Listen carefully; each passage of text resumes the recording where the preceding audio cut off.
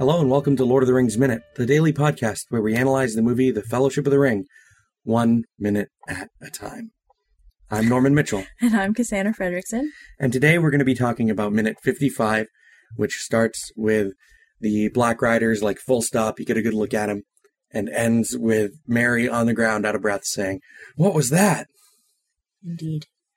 And then after we're done talking about this minute, I'm going to talk about Tom Bombadil for a little bit. We'll try and keep it reasonable. Yes. So if you want to stick around after we're done talking about the minute, stick around. I'm going to talk about Tom Bombadil for a bit.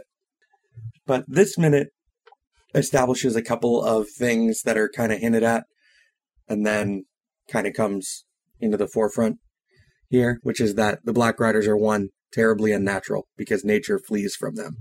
That's what you're supposed to get from, like, the bugs leaving. Oh. I always thought that he's like a creature of darkness. So he's summoning the bugs up. The bugs. But the bugs are trying to get away from him. That makes sense. I guess, I don't know. Either interpretation? Yeah, either interpretation works. But I guess the feel you're supposed to get is that he's unnatural, so the natural world, like, flees in his presence. What about his horse, though? I guess it's corrupted. It's all corrupted and tortured. It's got a nail through its hoof. Does it? Yeah. When you see its hoof through the crack in the log, there's a nail through its hoof. Oh, I thought that was just a crack in the hoof. No, there's like a nail through it and there's like blood around it. Poor horse. I mean, you're supposed to nail in a horseshoe from the underside. But it's not like that. There's like a nail driven directly into the hoof. One of the production crew guys mentions it when he talks about how there was a specific animal makeup person. Yeah. And that person's name is Mark Kennison Smith. Oh. And he's responsible for all the animal makeup? He's responsible for the animal makeup, if not all of it personally, the crew that also did the animal makeup. Yeah, he's like the head of the animal makeup department. Yeah, he's the animal makeup guy. You never really think about animal makeup, but I guess you do need, especially for the horse, because the horse, horse he makes its hair look all scraggly. Red eyes and... Yeah. I mean, they probably digitally That's digitally, I'm sure. Oh, yeah, it does have a nail. That's sad. There's like 3 or 2 of them sticking out in there. And it's just to add to, like, the creepiness and, like, the sad, corrupted nature of this animal. That's so sad. I love horses. So, he had to make these horses look, like, a little too thin and, like, malnourished and make them look all scraggly and ragged. I'm sure the horses loved having their fur all messed up. Oh, poor baby. I hope they got plenty of oats and carrots and lots of grooming afterward. I'm sure they did. I'm sure they did. You got to take care of your animals. I've never noticed the nails before. I've always noticed the blood. Yeah. But I just assumed that it was like a trick of the light or a crack in their hooves or something. Nope. Interesting. Just a nail just driven right into the front of the hoof. And not even the head of the nail isn't the part that's sticking out. It's the pointy bit. Oh, yeah, which means that it's a nail driven up through, but it's far too long and crooked. Oh, God. Like it's holding the horseshoe on, but it's a long, crooked nail, so it just comes out the top of the hoof. Man, that's horrifying. Yeah. That's, like, deeply unsettling. Yeah. That adds a whole other layer to the ring wraiths, I think. Right, and these horses are supposed to be, like, stolen from Rohan or bought in secret. That's so sad. Yeah. Those poor horses. Yeah. Oh, I'm gonna cry. Like, that could be Shadowfax's cousin. No! That's so sad. Don't make me cry on the air. Don't make me cry on mic. I love horses. I know. You haven't seen War Horse, but there's this scene in that movie, and I can't bring myself to watch that movie again, even though it's really good. Because horses and barbed wire have no business mixing. Mm. Especially in front of my eyeballs. That's fair. That's fair. That's fair. I was that weird horse girl. Anyway. We also get the first time that Frodo is, like, tempted to put the ring on. Yeah, because the ring wraith is sniffing. Yeah, He's like a bloodhound.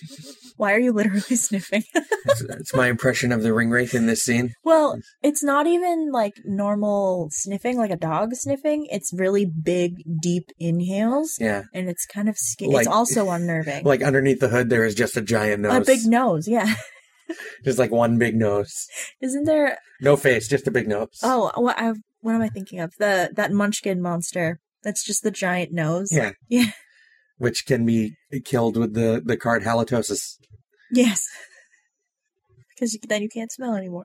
Mm-hmm. I also think halflings are immune to it. I don't remember. I don't remember either. They have. I know halflings have like that big stinky cheese. The anchovy and Limburger sandwich. Yeah. Yeah. Anyway, Munchkin's a weird game. I love Munchkin. Yeah. Me too. But yeah, the ringwraith is sniffing like a bloodhound on the hunt. Yeah. And then Frodo gets all tempted by the ring and he makes that really dumb face. It's the stupidest face. I mean, there's a lot of stupid faces in this movie, which we'll talk about. Yeah. Especially when you're freeze framing in between Yeah. minutes. He's just got this, like, it looks like he's constipated. Yeah. Or that like he might be about to like throw up. Yeah. It's just like But it looks like it looks like he's faking, like not acting. It's Yeah. just like this really silly, dumb face. it like pulls you right out of what's going on. You're just like, really? Did they film? This wasn't part of the first day of filming, just the part on the road. I think that this might have been as well. Okay, because you I can believe tell this too. he looks very young. Yeah. As opposed to like in the cornfield, he looks Older. older. Yeah. So you can kind of tell, you can also kind of tell just the difference in like pickups in some places because of that too. Yeah. Curious. Which is interesting. I mean, when you're filming over a year and a half, some people are going to look different. Especially when your lead is 18. Yeah. He's still growing. Yeah.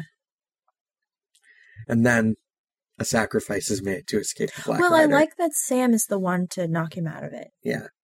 It's, That's true. It develops their relationship more, especially as the... Well, Sam's the only one of the other three hobbits here that knows that the ring is bad.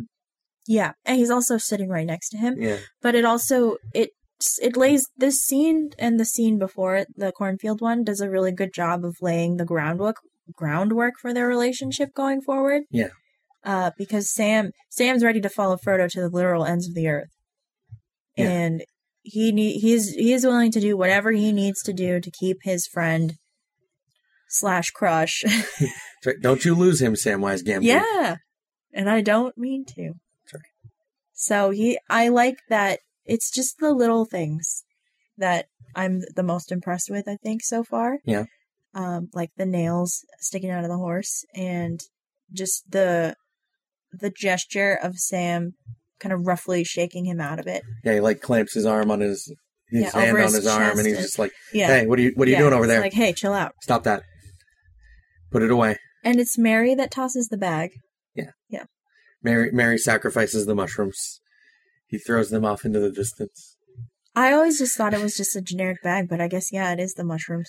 Yeah. And thinking about like the Black Rider like sniffing around, it's like he goes and sees what it is, and he's just like, it's just mushrooms. What is this? I've been tricked. Tricksy hobbitses. Blast! Foiled again. Clenched fist at the air. I like his armor. And then the horse starts eating the mushrooms. I think mushrooms are bad for horses. I have no idea. Then again, I don't know. Like one time It's an evil horse. One time I was riding a horse and I was supposed to be balancing an egg on a spoon because reasons. And the egg fell. And the horse was just like, oh, thanks. Yeah, the horse just started eating it. I was like, oh god, I thought you were supposed to be vegetarian. He's not an ovo-lacto vegetarian. Meat-eating horses. There's something inherently creepy about that. Yeah. I feel like this horse Eats meat. eats meat. It's like, oh, a hobbit. Oh my god. Crunch. I like the Ringwraith's armor. Yeah, it's really cool. I like how I think that effect is called tessellated, but I'm not 100% sure if that's the word. Tessellated? Yeah. Like the such overlapping at every point like that. Mm. It's very reminiscent of Sauron's armor at the beginning. Which is definitely intentional. Yeah, it's very it looks like scales, like dragon scales. Yeah. I think that's really cool. Which is also, in part, probably like a tie-in to the fell beasts that they ride. Oh, true. The winged ones? Yeah. Yeah. We don't see those yet, though. No, we don't. I don't think we see them till the third movie. Do we? Don't. They're not in this one. They're not in this one. They might be in the second one. I don't remember. It's been a really long time. To be fair, I've been, injecting this movie into my veins for the past, 3 months. Yeah. So, I don't... There is no Two Towers. There's only Zool. Yes. There's only the Fellowship of the Ring. Yeah. For the next months or so. Next 6 months or so. Yeah. Till whenever. 7 Till months, it's over. 8 months. A long time. Yeah. But his armor's really cool. It doesn't have the really pretty filigree that Sauron's does. No, it doesn't. It's just It's just plated. It also looks like it's intentionally meant to look dirty and rusty in places. Yeah. Well, I mean, he's thousands of years old? Presumably. And he's being, held... he's a wraith. He's held together by evil magic. Yeah. So... And then he dies, and he'll dissolve into a million little pieces, and his armor will hit the ground, just like the Witch King did. Which is a really cool effect. I've always loved that. Boom. Boom. Yeah. Well, I mean, Sauron. That happens to Sauron. I know. It makes me really happy that we see that effect twice in this trilogy. Oh, the poof and then the little implosion, and then the helmet hits the ground. Yeah. Well, it's all the same magic. Yeah. Because it's the ring that's keeping these guys alive, which is why they're so in tune with it. Yeah. And something that I hadn't realized, but I guess is touched upon in some of the other material, is part of the reason that the elves are sad and so somber is that their rings of power are what's keeping their realms safe and together. That makes sense. And when the One Ring is destroyed, all 20 other rings cease existing. Oh, so then they have to leave. Yeah. If they want to maintain their when they destroy the Ring of Power, when they destroy the One Ring, it destroys all the rings of power that are connected to it. Interesting. Even though the Elven rings were made separately? Yeah, but they're still connected because they're made according to a method that guy was shown by Sauron anyway. Oh, okay. He just made them without Sauron knowing. Everyone's dealing in secrets. Yes. And then to get the other rings other than Narya, Vilya, and Nenya. Yes. He took that guy prisoner and was just like, "What'd you do with the other rings?" and tortured him until he told him. That sucks. But he never told him what he did with the other 3. Huh. So Sauron has no idea who has those. Yeah. I mean, because I'm sure if he has a guess because the world is decaying, but here you have Rivendell and Lothlorien. Yeah. And, I mean, Mirkwood. I think he targets Mirkwood because he doesn't have a ring.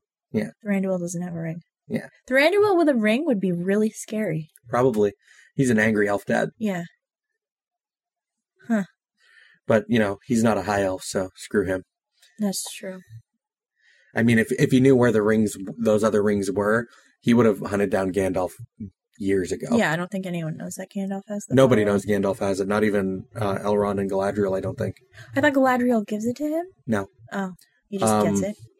What's his name? Círdan, the Greyhaven's elf. He's the one that originally had it, and right. And he gave it to Gandalf as soon as Gandalf stepped off the boat into Middle Earth. He's like, "Hey, you might need this. You seem cool. I got a gift for you. It's dangerous to go alone. Take this." Yeah. And Saruman was just like, "I didn't get anything." Well, he doesn't know he has that either. I know. I'm making a joke. Otherwise, he wouldn't have flown Gandalf up into his wizard fight tower. He would have cut his hand off and taken the ring. Yeah, because that's the smart thing to do. Hey, give me that. Yes. Then he would have been even more under Sauron's power. Yeah. I think that about exhausts this minute. Yeah, that's... So, presumably... Let's talk about our favorite... absent character. Absent friend. Our favorite absent friend. Tom Bombadil is a friend to all. And all is a friend to Tom Bombadil. Except Old Man Willow. Except Old Man Willow. Because F that guy. Well, Old Man Willow is old and angry. Okay, so for those of you who are listening that do not know, though, well, I mean, there are fans of the movie that Probably haven't read the book. haven't read the book. Yeah, I'm sure there are probably a fairly large number. The book is somewhat daunting. If you are listening to this and you've never read the book, I would be interested to have a conversation with you. Yes, I would be interested in your perspective on some things. Yeah, absolutely. Especially if you saw, and if you have read the books, but you read them after you saw the movie, I'm interested in that perspective too. Because that's going to color a lot of things. Yeah.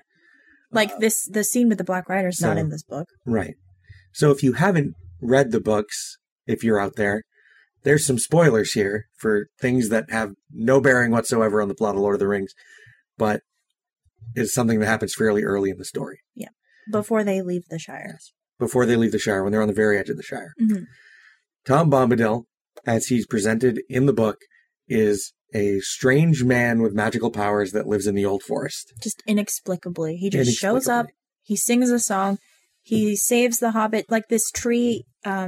It's kind of like the trees in Wizard of Oz. It's also, the scene with Old Man Willow is specifically echoed in a scene that was deleted and put back in the extended edition to Two Towers, when the tree is fighting with Merry and Pippin and Fangorn. That's supposed to be like an echo back to Old Man Willow for like fans of Tom Bombadil that were like, oh, why isn't Tom Bombadil here? Yeah. Well, we still kind of get the Old Man Willow scene. But it's in a different Fangorn. Forest. Right. And then it's Treebeard himself who comes by and is just like, sleep, friend. You need to go back to sleep. Okay, yeah. Which is essentially the same thing Tom Bombadil does. Yeah. So that scene is really like Tom Bombadil. They just took Old Man Willow and put it there. Okay, that's cool. Because I remember when I first read these books, Tom Bombadil was really my favorite part of this one because it just took forever to get through it. And I was just like, oh, okay, well, this is a crazy guy. I'm interested in what he does and like who he is. And he's a lot of fun. But in the book, when Merry and Pippin and Frodo and Sam are finally on their way to go to Rivendell, and they're all aware that Frodo has the ring, correct? By this point, yeah. Yeah. In the book, they all know. Yeah. So they're, traipsing across the Shire, and they camp in the Old Forest, and their fire kind of angers this old tree spirit, and called Old Man Willow. And so Merry and Pippin and Sam... No, it's just Merry and Pippin. Merry and Pippin get swallowed up by the roots of Old Man Willow. Yeah, Merry and Pippin get eaten by this tree, and Frodo and Sam lose their mind, and they're screaming for help, and then all of a sudden, this jovial old guy in a terrible outfit just shows up, and he's singing, and then he's like, well, this is weird. He's got a feather in his hat, and he describes himself as, he names himself Tom Bombadil, and says, blue is his jacket, and his boots are yellow. Oh, Tom Bombadil, Tom Bombadillo. He speaks exclusively in song for a while. Yeah, and even when he speaks mostly in rhyme. Yeah. And he rescues the hobbits. He takes them to his cottage in the woods, and he has a really beautiful wife who feeds them and serenades them. Who he calls Daughter of the River. Yeah, her name is Goldberry, and he basically, keeps the hobbits for a few days and lets them rest. And they eat and they drink and they hang out with Tom, and he tells them stories about all kinds of things. Mm-hmm. And one of the things he says about himself is that he was there before the first raindrop and the first acorn. In the forest. No, that's not what he means. He was there before the starlight, before Melkor came into the world a second time. He says that in essentially a metaphor, before the darkness came again when there was no fear in the night. Huh. He claims he's from the first age. Oh, okay. But in a way that the hobbits have no real way of understanding. Right. And his elven name is Iarwain, I hope I say that right, Benedar, which means eldest and fatherless. So he's literally a god? Maybe. We are never, in any terms, explicit or implicit, told what Tom Bombadil is. I thought he just is. And when Frodo asks Goldberry who Tom Bombadil is or what Tom Bombadil is, her answer is, he is. Which some people take as an echo to I am that I am from the Bible. Yeah. Which Tolkien is just like, no. Bombadil's not God. He's Jesus. He's Elf Jesus. Maybe? There's a lot of theories supported by a lot of different things, some of which are like really like out there extrapolations based on stuff from the Silmarillion and like the creation song. Yeah. And some stuff that seems to have a little more grounding, and then some stuff that's like really meta. Yeah. Like one of the common ideas is that Tom Bombadil and Goldberry are like unique spirits, and they're supposed to represent like Father Time and Mother Nature, because she changes with the seasons, but when she changes, the seasons change around her. How does she change? She doesn't age. Right. But like she changes clothes and color and form, and then the seasons change around her. Right. Because they come across Tom in the fall, so she is golden. Yeah. She's wearing like isn't she wearing a yellow dress? Well, she's in like her summer clothes, and then when they arrive, the day after they arrive is like the first full day of fall, and it's rainy and gloomy, and Goldberry is out for the day. And when they ask about it, Bombadil basically says, oh, well, she's changing. They're like, okay, I'm going to eat more food. Yeah, basically. We're going to eat more food, and you're going to tell us about badger people. Yeah. So that's like the Tom Bombadil chapter, and like the half chapter before and the entire chapter after is really the last children's story element in The Lord of the Rings. Yeah. So its purpose seems to be to ease you in to a lot of these bigger things that are about to happen. To like bridge the gap. Because we meet Old Man Willow, and then we're told about all these ancient things in the forest, and Tom Bombadil, his stories are like skipped over through just being like, and he told them all these stories of this and this and this and this and this. And like he tells them stories about like the Dark Lord and all this stuff. And badger people, which comes up like twice. Hey man, badger people. Badger folk. Where are these badger folk? Where were they? In Avatar: The Last Airbender. I guess. Sure. A badger man. Badger moles. Yeah, badger moles. There's a secret tunnel through the mountain. So, like, within the Old Forest, which also is the last remnant of the oldest still existing part of Middle-earth. Yeah. Tom Bombadil claims he's been there forever.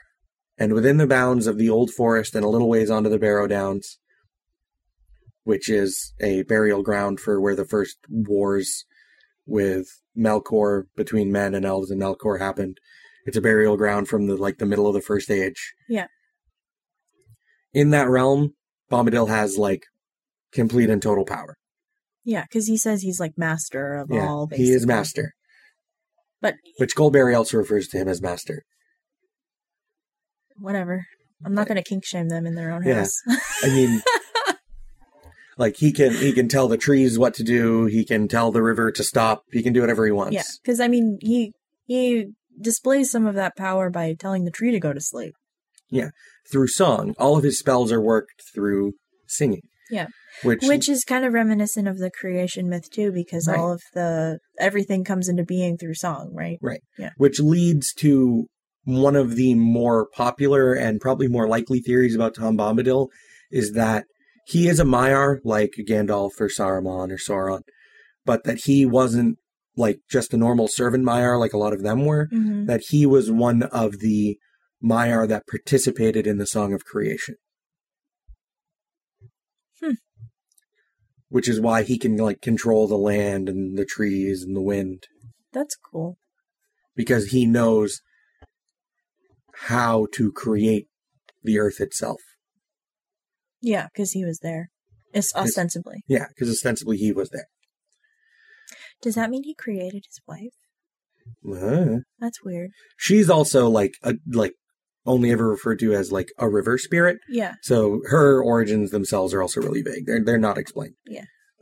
And neither is Tom Bombadil, because in Tolkien's estimation, every fantasy story needs some unexplained portion because it's a fantasy story. There should always still be a mystery. That's so... It helps lend to the world being bigger than it is. That's such a cop-out, though. Yeah. It should always be like an enigma. I don't like metaphor, and I don't like allegory, and I'm going to make up this cool self-insert OC, and he's not going to have any explanation whatsoever because I am awesome, and I made 500 languages. Yes. Tolkien, probably. Yes. Exactly. So Tolkien never explained Bombadil. And, what a bastard. Right. And there's some other theories that have to do with him, like one of the meta theories is that he's supposed to be like an insert for the reader because he can make like the ring appear and disappear, and so can you by closing the book. He has no power, or the ring has no power over him. Yeah. Like Frodo hands him the ring, and then he's like, "Oh, that's weird," juggles it, and then gives it back. And makes it disappear. Yeah. And Frodo freaks out, and he just hands it back to him. It's behind your ear. Right. Like, oh. And he can see Frodo when he puts the ring on. Yeah. Which is the only thing we see in these stories anywhere other than a ring wraith that can do that. Yeah. It's just like, oh, hey, what are you doing over there? Maybe it's You should take that off. Your hand is prettier without it. Maybe it's because if he is a creator of some kind, he has one foot in the physical and one foot in the spiritual realm. Yeah. Because the ring makes you, the ring wraiths are spiritual evil beings that exist on this plane. And when Frodo puts the ring on, he's super, super in tune with them. Yeah. And vice versa. You're right, because the theory about Bombadil being a Maiar is that if he is a Maiar, then he is not clad in a lesser form like Gandalf. Mm-hmm. He's like Sauron. He just is. He just is there. He's just in his full Maiar form. So he can take whatever form he wants. Why isn't he 8 feet tall? He doesn't want to be. Okay. Why does he wear that? He likes his blue jacket and his yellow boots. And apparently he goes and has dinner with Farmer Ragged's family every so often. I didn't know that. Which is weird. It's from one of the Tom Bombadil poems. Oh, that's interesting. Yeah, I have never read the what is it? The Adventures of Tom Bombadil? Yeah, which is not a book that's just about Tom Bombadil. It's supposed to be a collection of Hobbit poems. Oh, cool. And there's 2 or 3 of them that are about Tom Bombadil. That's cool. Yeah. So, why, in your opinion, do you think Tom Bombadil is super important to the story, and why are you mad that it got cut? So, Tom Bombadil, to me, is really important to the story because, and I understand why it doesn't really work that well in film, but what it does in the book is establish how big this world can get by showing you something with seemingly limitless power. Yeah. And it's another reminder of Bombadil to me is kind of a reminder of the good things about the world itself, the good parts of nature and what it can do for you, and treating the world well, and the world will treat you well in return. Yeah. And I think that he holds a lot of importance in setting up things that we're going to see. Also, Frodo has 2 prophetic dreams while he's sleeping in Tom Bombadil's house. Yeah, but I mean, I don't personally care for prophetic dreams in fiction anyway. Because, Frodo dreams about Gandalf's death. He dreams about, Gandalf falling or, losing Gandalf in some way. Mm-hmm. And then he also dreams about himself passing into the West. That's, the way that those dreams are kind of interpreted. Yeah.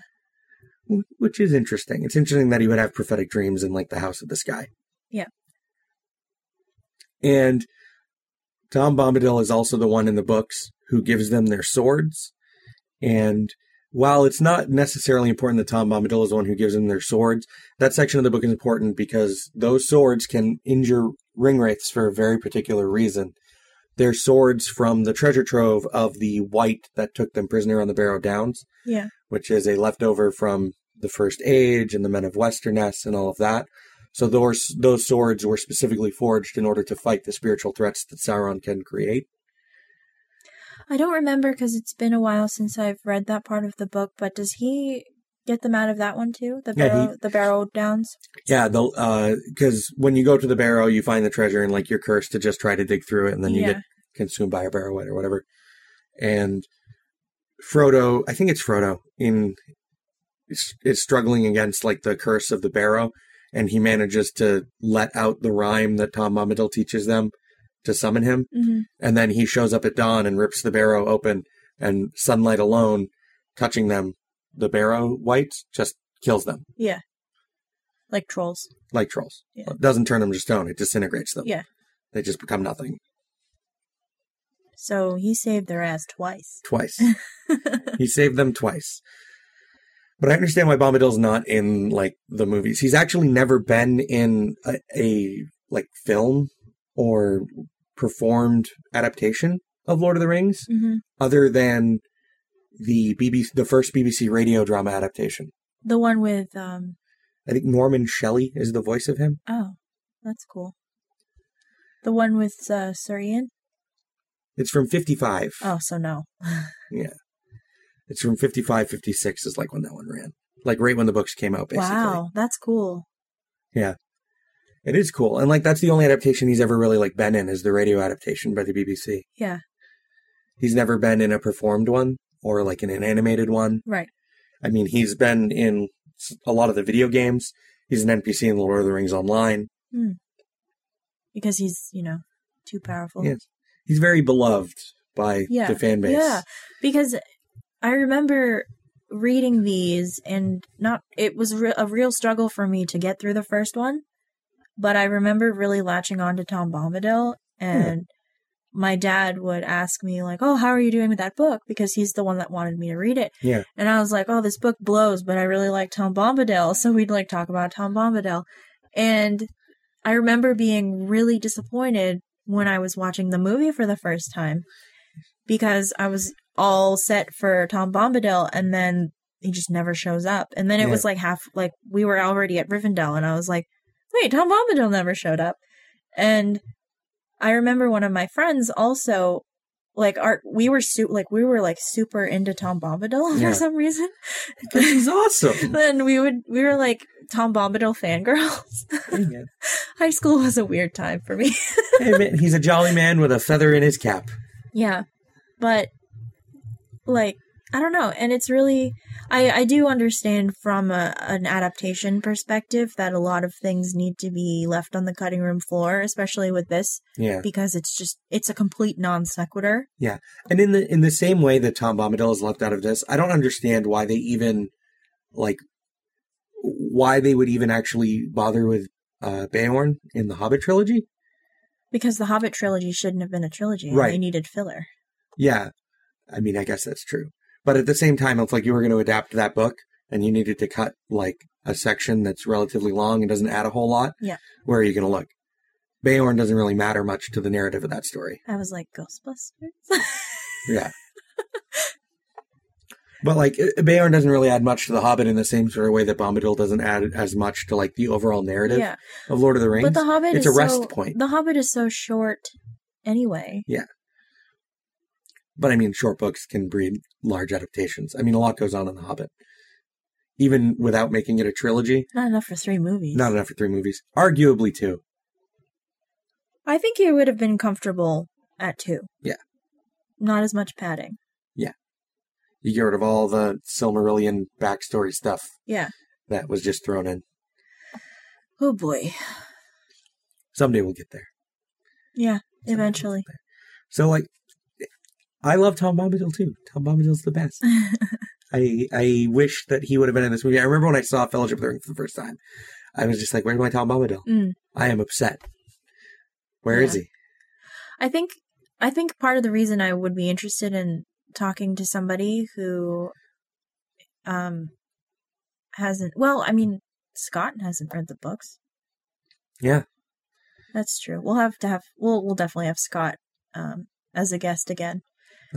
He needs to read through all the way up to where Bombadil is and a little bit beyond, and then what is this? And get his perspective on Bombadil. But I think part of the reason why I am interested to talk to more people that have that experience is because, at least for the first time I saw it, I latched on to the fact that Tom Bombadil was not in the movie, and that kind of tainted the movie for me.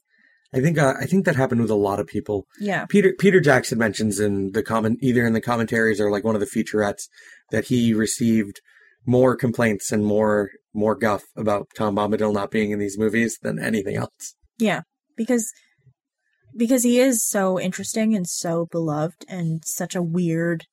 It stands out because it has nothing to do with the story, so you remember it more. And I don't know, and I think there's just a charm to, in a fantasy story, coming across something like that pretty much defies all expectations, and then is helpful and just never really matters again. There's some amount of charm to like that happening in a story. Well, it's interesting too because you set all of these rules for your world and then you have a character that breaks literally every single one of them and then he's never mentioned again. One of only 2 characters in the book that's not tempted by the ring. Who's the other one? Faramir. Faramir. In the book, Faramir is uncorruptible. My best bro, Faramir. We'll talk about him in a long time from now. Yes. But like in the books, Faramir is uncorruptible. The ring can't tempt him. Yeah, because because the ring can't give him the only thing he wants, his father's love. Oh, I love Faramir. Like that's why the ring can't corrupt Faramir. It can't tempt him. There's nothing it can offer him. It can't make Denethor love him. Now I'm so sad. Oh, that's my trope. Yeah. Like, unrequited parental love. That's why you like Loki. That's exactly why. Don't call me out on my own show. I think that about wraps it up, though. Yeah, I mean, I don't know. I could ramble on about Bombadil a little more because there's a couple other interesting theories about him. We'll talk about him again when we get to. Yeah, because he comes up in the book in the Council of Elrond, so we'll talk about him again. We'll talk about him again. We're thinking about starting up a weekend edition for Patreon at the beginning of this upcoming year. So I'm sure we'll talk at length more about Tom Bombadil. Yes, I could go into more details about some stuff. There's just a lot of. There's a lot of stuff. For a lack of explanation, there is a lot going on with the Bombadil. Yeah, the Bombadil. The Bombadil. One might say he is the bomb. Oh my god. Anyway. You can find us online at duelinggenre.com. Email us, contact@lordoftheringsminute.com. Twitter @LOTRminute. Tumblr, LOTRminute.tumblr.com. You can find us on Facebook, where we have a page and a listener group. You should leave us a 5-star review on iTunes, whether or not you love Tom Bombadil. You can listen to Scott, Nick, and Cassandra on The Doctor's Companion on our website at Dueling Genre, as well as Scott and Nick on Back to the Future Minute. The 3 of them work on Geek by Night, a fictional audio drama about nerds who run a comic book shop and get superpowers. The newest member of the Dueling Genre family, who is now in the end of their 3rd week, is Harry Potter Minute. If you have a little bit of money to lend us your support and are into that sort of thing, you can give us some support on Patreon at duelinggenre.com/support. We also have a one-time donation button. And as of today, I've gotten the go-ahead for at least one design for a t-shirt. Yeah. But we're still working on getting it together. Yeah, we need to put them up on the site. But definitely before Christmas in the next few weeks. Yes. Just in time. Just in time. So hopefully you'll be able to get a Lord of the Rings Minute shirt for Christmas. Will you buy me a Lord of the Rings Minute shirt for Christmas? Sure. Yeah! I'll wear my face on a shirt. Yes. Perfect. Unironically. No, that's the most douchey thing. Right. Just wear your face on a t-shirt. But it's not like Steve-O from Jackass's tattoo. Oh my god. Anyway. That's a different level. And as always, a special thanks to our Patreon associate producer, Leaper182. Have a good Friday. Have a great weekend. Bye. Bye.